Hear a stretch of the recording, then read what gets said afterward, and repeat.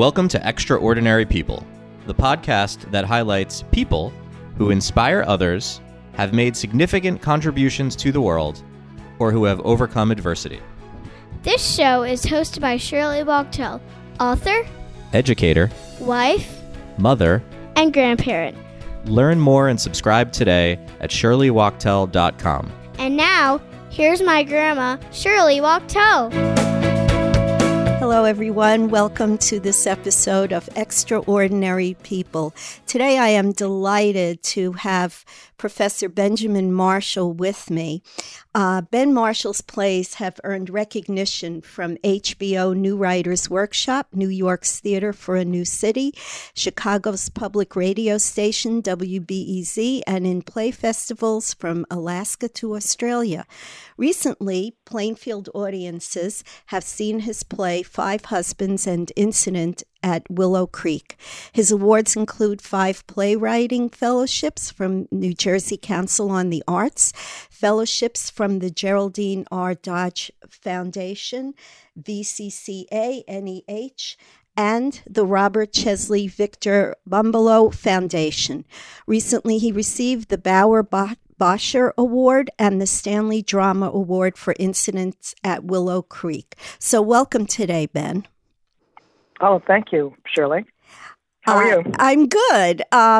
This is really a treat for me because even though we both work together at Middlesex County College, and we've probably known each other for over 20 years now. Oh, wow. And we don't run into each other very often, having different schedules. And I've always really wanted to sit down and have a conversation with you because the little I know about you, I consider you a true Renaissance man. You are not only a wonderful playwright, a wonderful teacher, but also you have talent in many different areas and quite a unique background. So I'm wondering if we can start off with talking a little bit about your background and your education and some of your teaching experiences.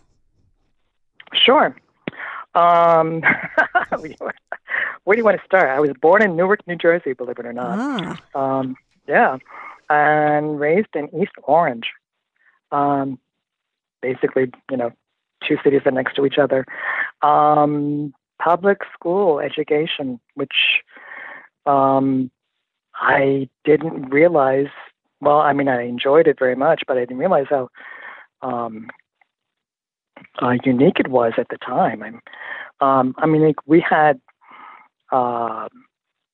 I started playing piano when I was 5 years old, and we had at grammar school, at Nassau School, we had music classes once a week, and I just thought everybody had music classes once a week, but I later found out that that wasn't consistent in a lot of public schools. So right away, right from the beginning, there was always an interest in the arts. We had a painting teacher, an art teacher who came once a month or once every 2 weeks, I believe. We always had put on performances, not just at holiday time, but there was something in the spring, something in the fall. And this was just an ordinary really just an ordinary grammar school. And of course, there were all the usual subjects. Believe it or not, I went to Kane University. I started out as a painting major, a fine arts major. Wow. I did not know that. I eventually ended up with a minor in fine arts, but I I shifted into English literature, and the speech and theater department was growing at the time I was there, so I actually I ended up with a double major, English literature English literature and composition, and speech and theater. I was the first graduate with the speech and theater on his transcript. Is that so? Yeah. If you ever go to Kane, or if any of your listeners ever go to Kane, they'll see a couple of small theaters named Murphy. One's named Murphy Dunn, and the other one's Zella Fry. And I worked for Zella Fry in my last two or 3 years there. She taught a course called Creative Dramatics, Creative Drama, and Children's Theater. And she wanted a pianist. She wanted someone to do not just ambient music, but someone to create music for performances and for the classroom. And I had a work-study job doing that. And then the other theater professors, Murphy and Dunn, were my two of my close advisors and instructors. Wow. It's, so it's like, yeah, I know. So it's like interesting I've gone to Kane, I've visited Kane a couple of times recently, and it's interesting to see these names, memorials like that, especially on theaters. Yes. Anyway, after that I went to Hunter College. It was Hunter College then in New York. Sure. Briefly for playwriting.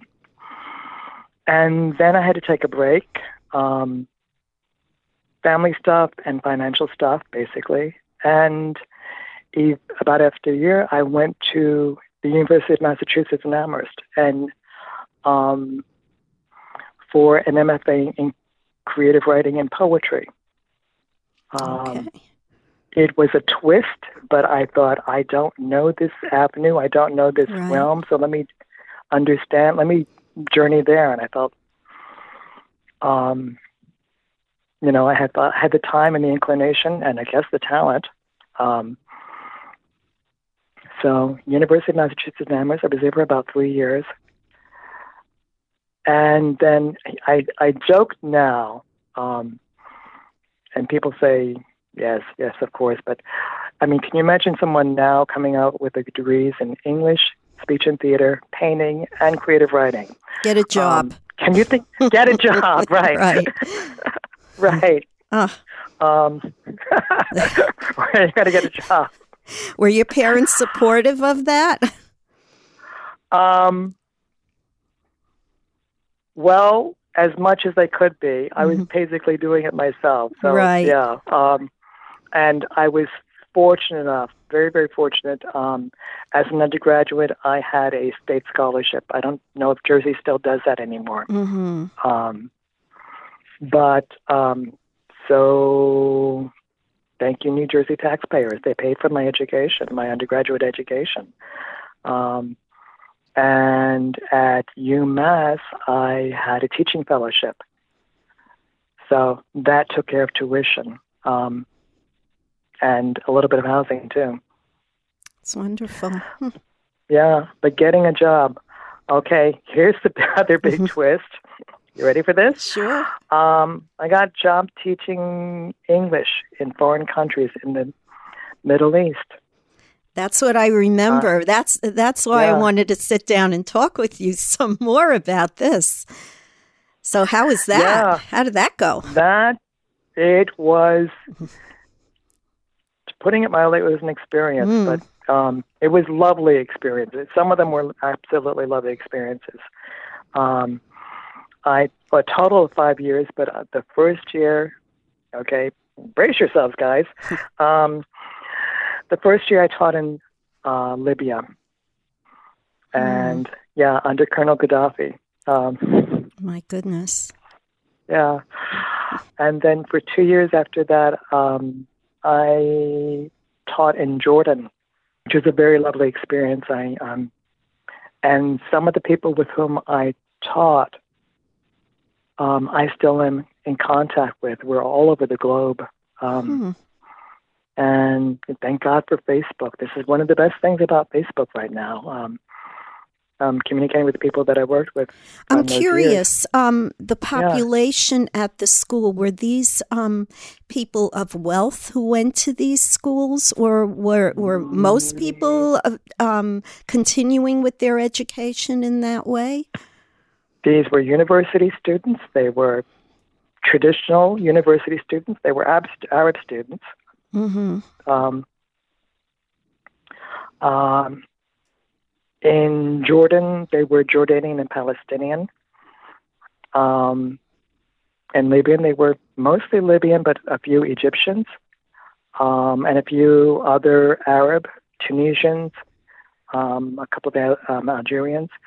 And from Libya and Jordan, I then went to Kuwait, and most of my students were Kuwaiti, but also other Gulf students from the Persian Gulf. So I had a Qatari student. I had a few students from the Emirates.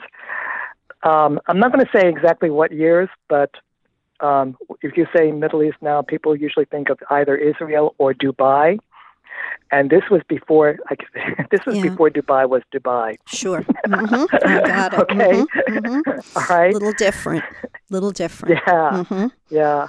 So Kuwait University and was one of the larger universities and one of the better known universities in the area. I worked at the School of Medicine and Allied Health teaching English. And one of the professors there was a kidney specialist, a Pakistani kidney specialist. I met him once briefly, shook his hand, because he was a Nobel Prize winner in medicine. I do not remember his name. Let me just say that the language at these universities, the language of instruction was in English, and all the students had English from grade 3 all the way through high school. And once they decide to attend university, they have to be tested and placed, and their systems are quite different. So that yes, you can say you want to be a doctor, but you have to test first to get into the medical program. So when I was teaching in Kuwait University, we had I was teaching the top students because they were the ones. They would not let anybody go into medicine. And again, they had to have very strong English skills in order to understand lectures. Also, at that time, all of the technical and medical textbooks were in English. Oh, is that so? So you really needed that. Mm-hmm. Mm-hmm. Yeah, so the students really needed their English. They really needed to have very strong English skills. At the end of, at Kuwait, they had we teach Comp 1, Comp 2, basically. It's a 1-year program, 2 semesters. But they had to have 4 semesters of English. And at the end of their 4th semester, the student has to give what the British call a viva or a viva. Mm-hmm. They had to present a research paper. They had to write the research paper. They had to present it, and they were judged by 3 people. One of them being the English faculty, but also by a medical, 2 people from the medical department, so that they would understand, see if the technical aspects were correct. Wow! So it was a very, very intensive program for the students. How many years were you doing that? Or how long were you doing that?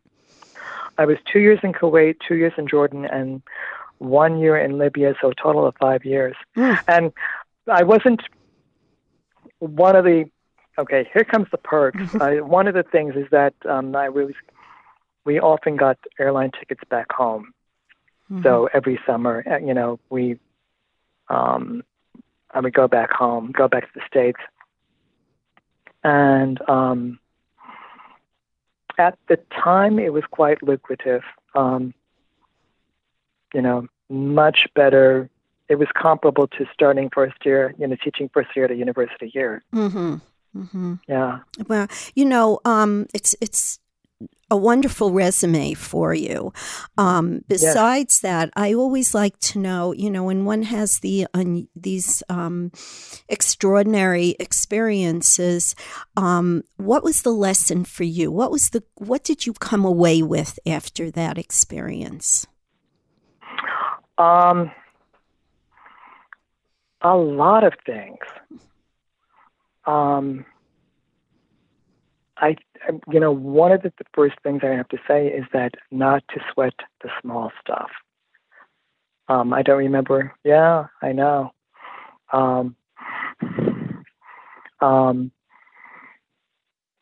I do get, perturbed about, we as English professors, we sometimes get, go crazy if we misplace commas or something like that. But,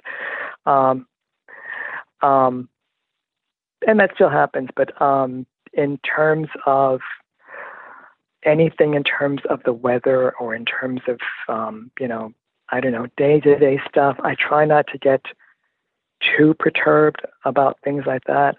I try to be a little more optimistic on how outcomes would happen. I remember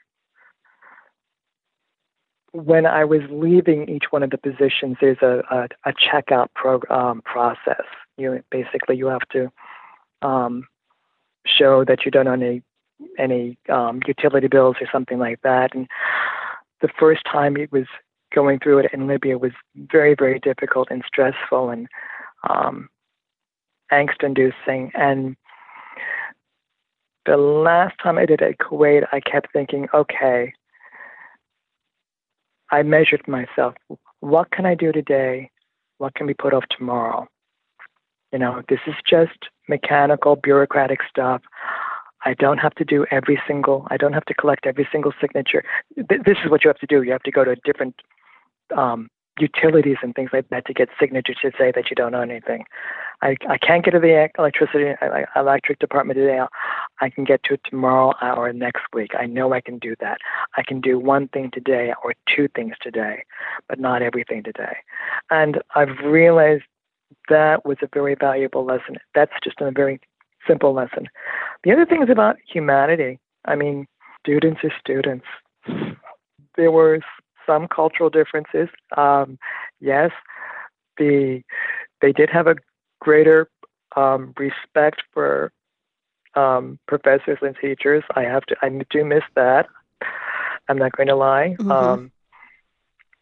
But students are students. Can I turn the paper in late? How many points will you take off if Sure. thing? Sure. Everybody does that. Yeah. It just puts things, those lessons are really wonderful lessons because, we do need in our daily lives to put things in perspective. And at the end of the day, there's more similarities, more things that bind us rather than differences. Right. So I was right. always rather a quiet person. I'm not necessarily a talker. And one of the other things that, one of the other lessons I think is that I'm far more comfortable talking to a stranger. Because at that time I really did have to talk to strangers. And sometimes, if you're dealing with a foreign language, sometimes if the first couple of times you're dealing with a foreign language, you feel likely to feel self-conscious. And I stopped getting, self-conscious about, shifting to a different language. And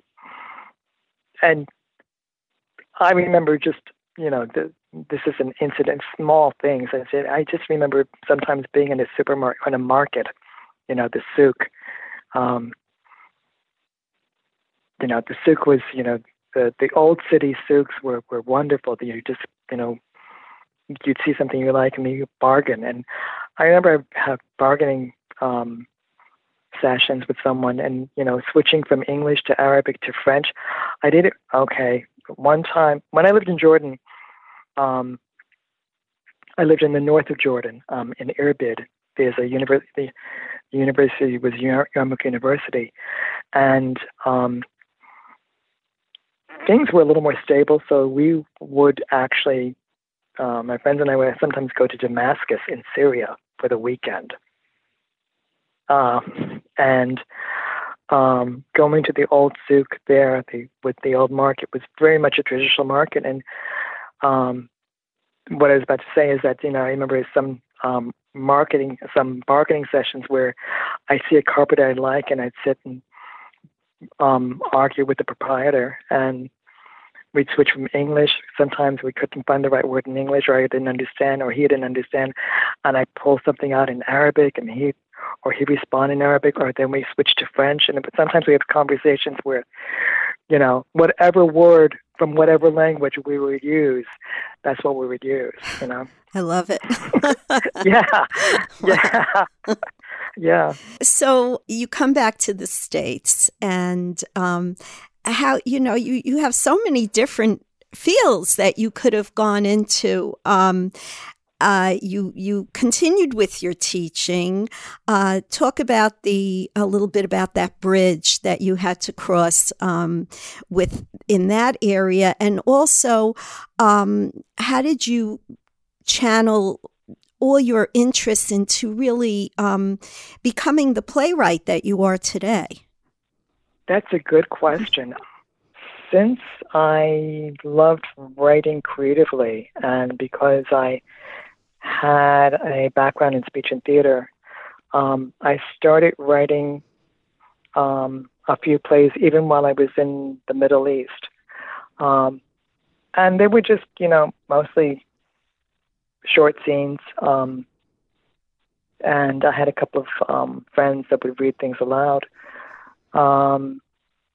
Once I got back, I started writing short plays, and had a couple of them, early ones, produced in smaller theaters, say in Philadelphia and in New York City.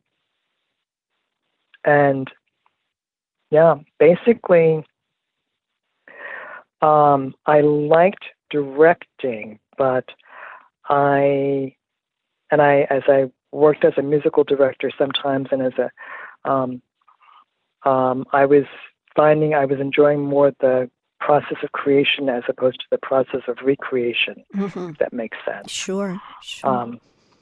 And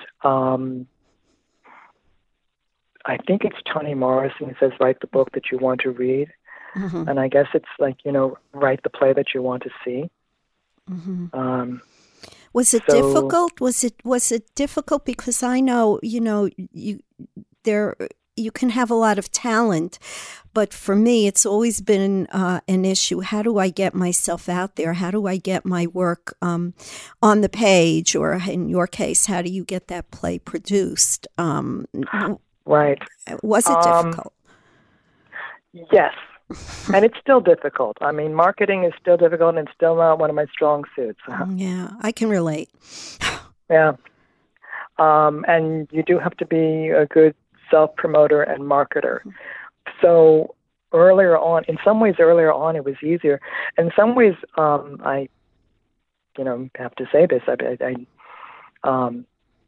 Philadelphia was a lot easier to get around in than New York.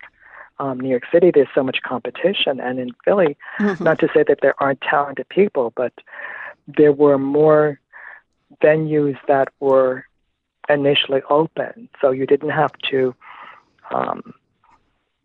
go through so many hoops. And if I met someone on the train once.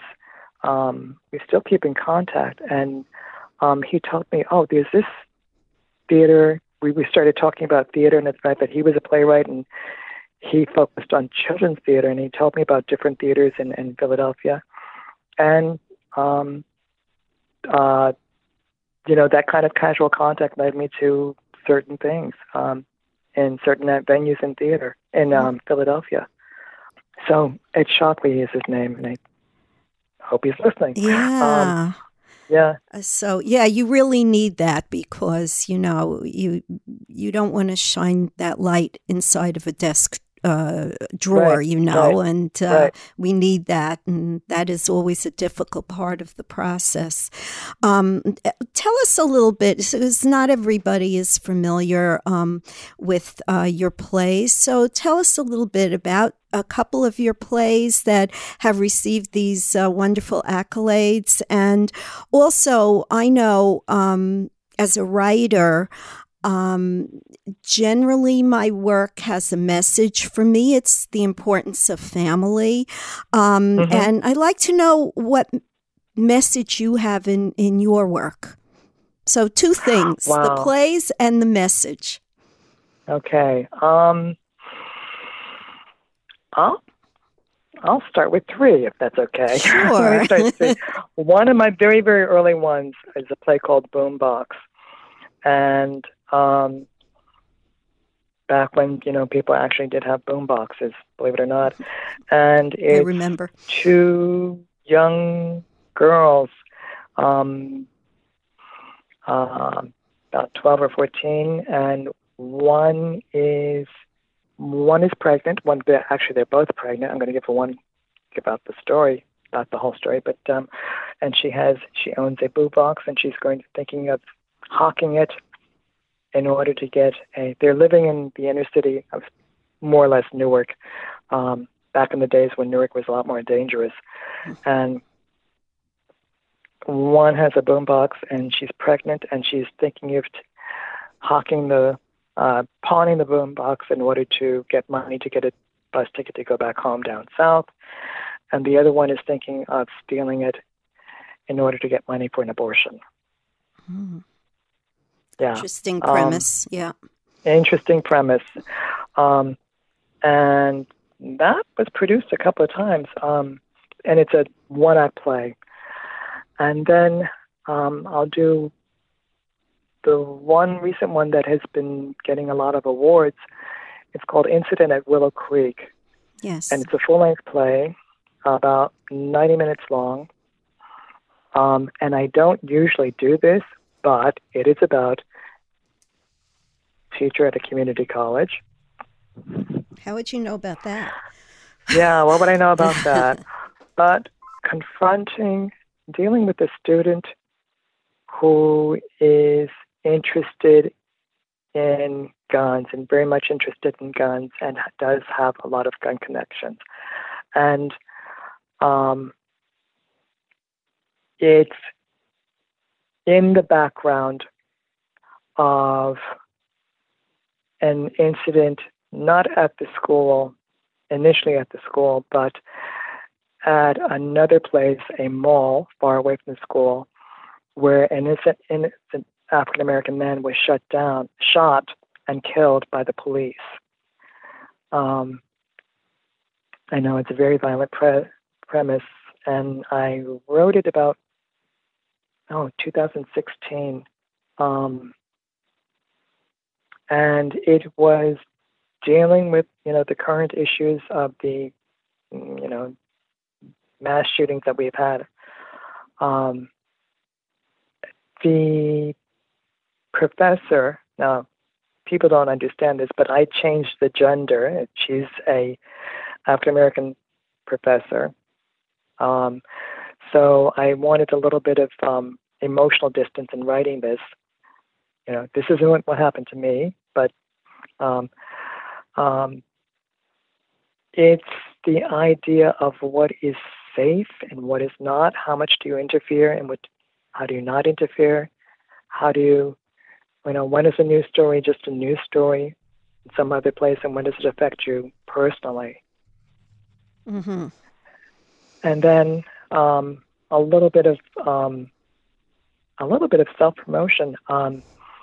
In a few weeks, I'm going to go to a theater in Texas, in Houston, and they are going to do a reading of a play that I've had for a while, but I took it out of the drawer and brought it to them, and they seem to like it. It's a play based on the life of Phyllis Wheatley. Tell us who she is. Yeah, she was the first, I'll do the official stuff. She was the first American to ever publish a book of poetry, but she was also a slave. Mm-hmm. Yeah, so as a slave, she wrote an entire book of poetry, managed to get it published. And this was all around the time of the American Revolution. It's a turn for you, isn't it? Because from what I've been hearing, you take on more timely subjects. Yeah, well, this is very interesting because in a way it is somewhat, there are resonances to the current issue. I was reading about her life, and now this is a long time ago, but I was reading about her life, and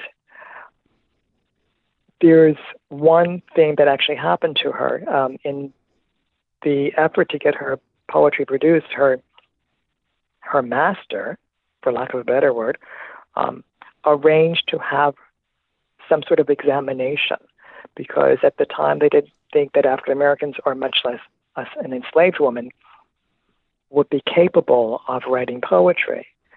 So her Mr. Wheatley managed to get a group of prominent men to examine her to see if she had the intellect, the capability of being a poet. And when I was reading that, I said, that's a great dramatic scene. Yeah. That is really a great dramatic scene. Never been done before, as far as I know. Nothing like that. Right, because there's, I mean,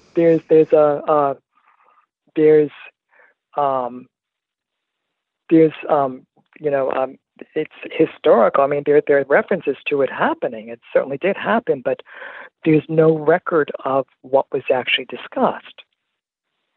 So she was in a room with, the actual number was 27 men, but some of whom were quite prominent. The royal governor of Massachusetts at the time, John Hancock, was one of them.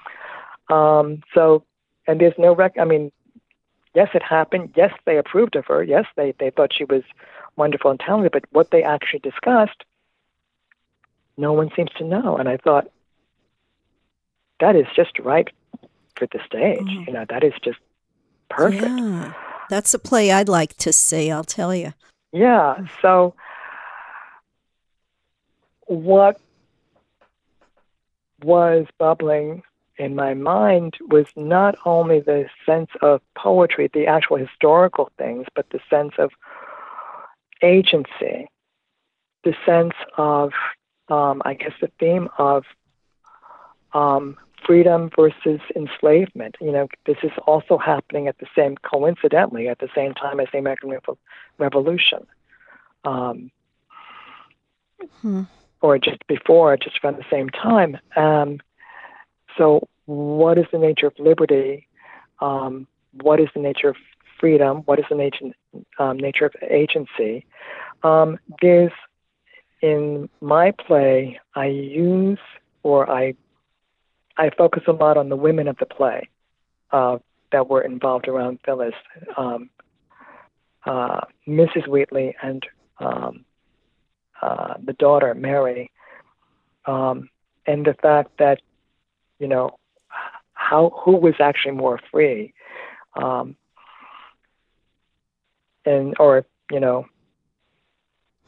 sense of, you know, because it's like, interesting dichotomy. Yes. Wow. And the very end of the play, Phyllis confronts, of all people, because this actually happened, she meets George Washington. I'm not going to tell you what they said, or what they talk about, but I just felt, you know, this is one little aspect that, you know, needs to be explored. So when I think about, I know it's historical, and I know it's set in the far past, but I found these resonances about the place of woman, you know. How did you come upon this idea? I was just reading, I teach African American literature. I was reading about Phyllis in the background. I said, okay, my God. Then I started reading some more and started reading some more and started reading some more and some more and some more. And we teachers have we have to be students. We always have to be students as well. Mm-hmm.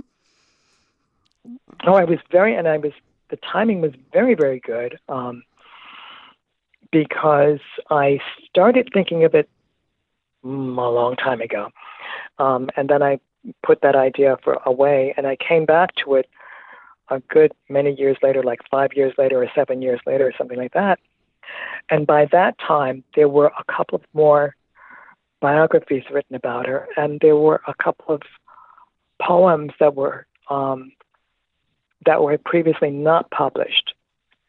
And I looked at them, and although Wheatley has a reputation of being a little more removed or little lofty, some of the poems that were recently attributed to her are far more political. Mm-hmm. So I was exploring those themes as well. Here's a political voice. Yeah, mm-hmm. Here's a political voice, but then that voice is subsumed in some ways for some reason. It's unfortunate that some of the letters that she wrote were lost, but people who wrote in return to her are still collected. So I looked at some of those things as well. Wow. So coming back to my question, what's the message in your plays? Because they're different. I have my stock answer of love gone wrong. Mm-hmm. And I think maybe it's more not just romantic love or family love, but I also think in terms of affiliations and other kinds of love of country, and love of one's fellow human being. Yes. That's what I would say it is. I was just thinking about that. It's all about love of humanity, love of each other, and that's what I see coming through. As a playwright, whom do you admire? Oh my God! How long is this podcast? Well, just give us a couple of names.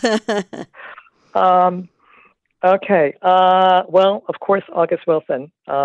People know, I think you know, and everyone knows, I've had a couple of workshops with him, writing workshops with him. I still like, even though he's not a playwright per se, he's a, music and lyricist, Stephen Sondheim, because of the craft.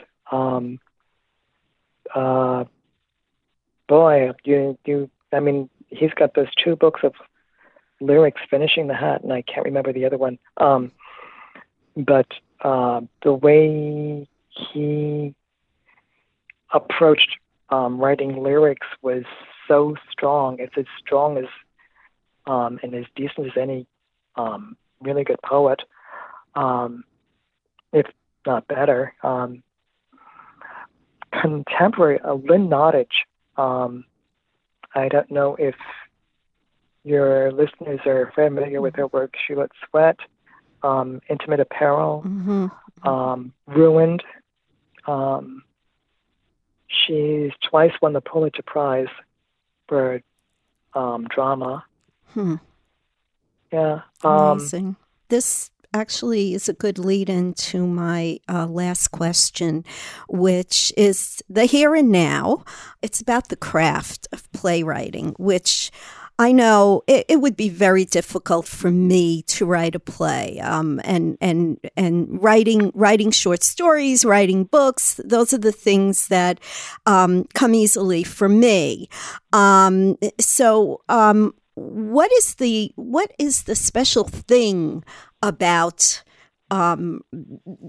writing that play? Like, if you could just give me in a few words, like, what goes into writing that play? Because it is so different from other forms of creative writing. And also, I know you've you're teaching a couple of courses in playwriting.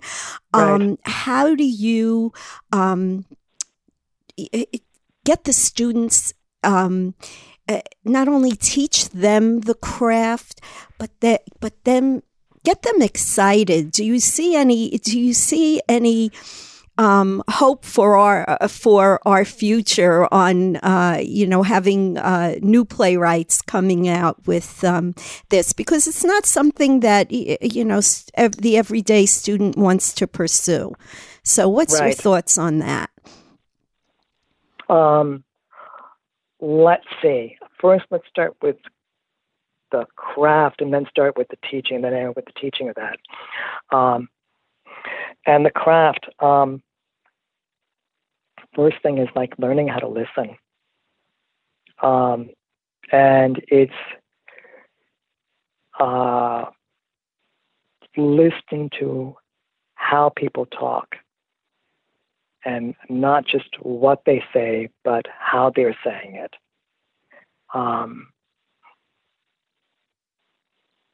One of the most interesting accidental playwriting books, and I say accidental playwriting book because I've ever encountered, because it's not a playwriting book at all. It's a book about linguistics.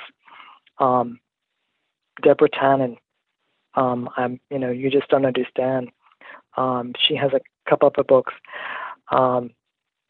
and I remember how she said, men talk this way and women talk this way.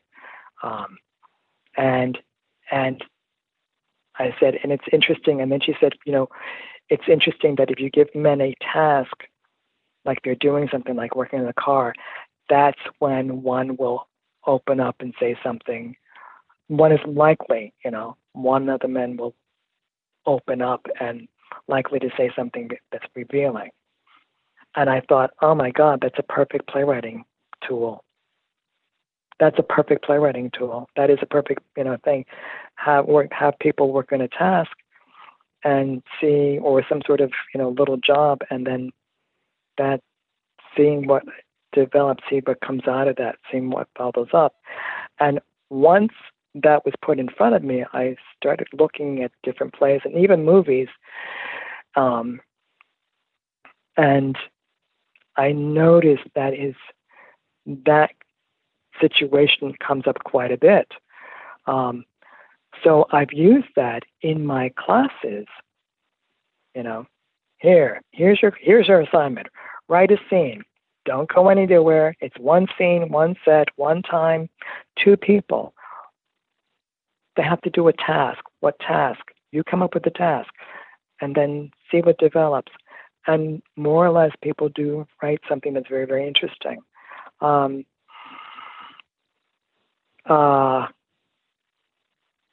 So I have people, sometimes I will give a prompt like the first line. I've other playwriting friends who have, let me borrow lessons, and one of the lessons was task assignments was writing a play in 1 minute. Writing a 1 minute play, and that on one side of one paper, and you put the name of the character in the top, and here's the first line: "Hey, did you see?" or "Hey, did you hear?" And let it go from there. Exciting. Yeah. Any good stuff out there? How are they doing? Yes, I think so. There's quite a few right now. They're not well known, but there are quite a few 10-minute play festivals and short play festivals. And I've actually sent a couple of students on to NYU Dramatic Writing School. Go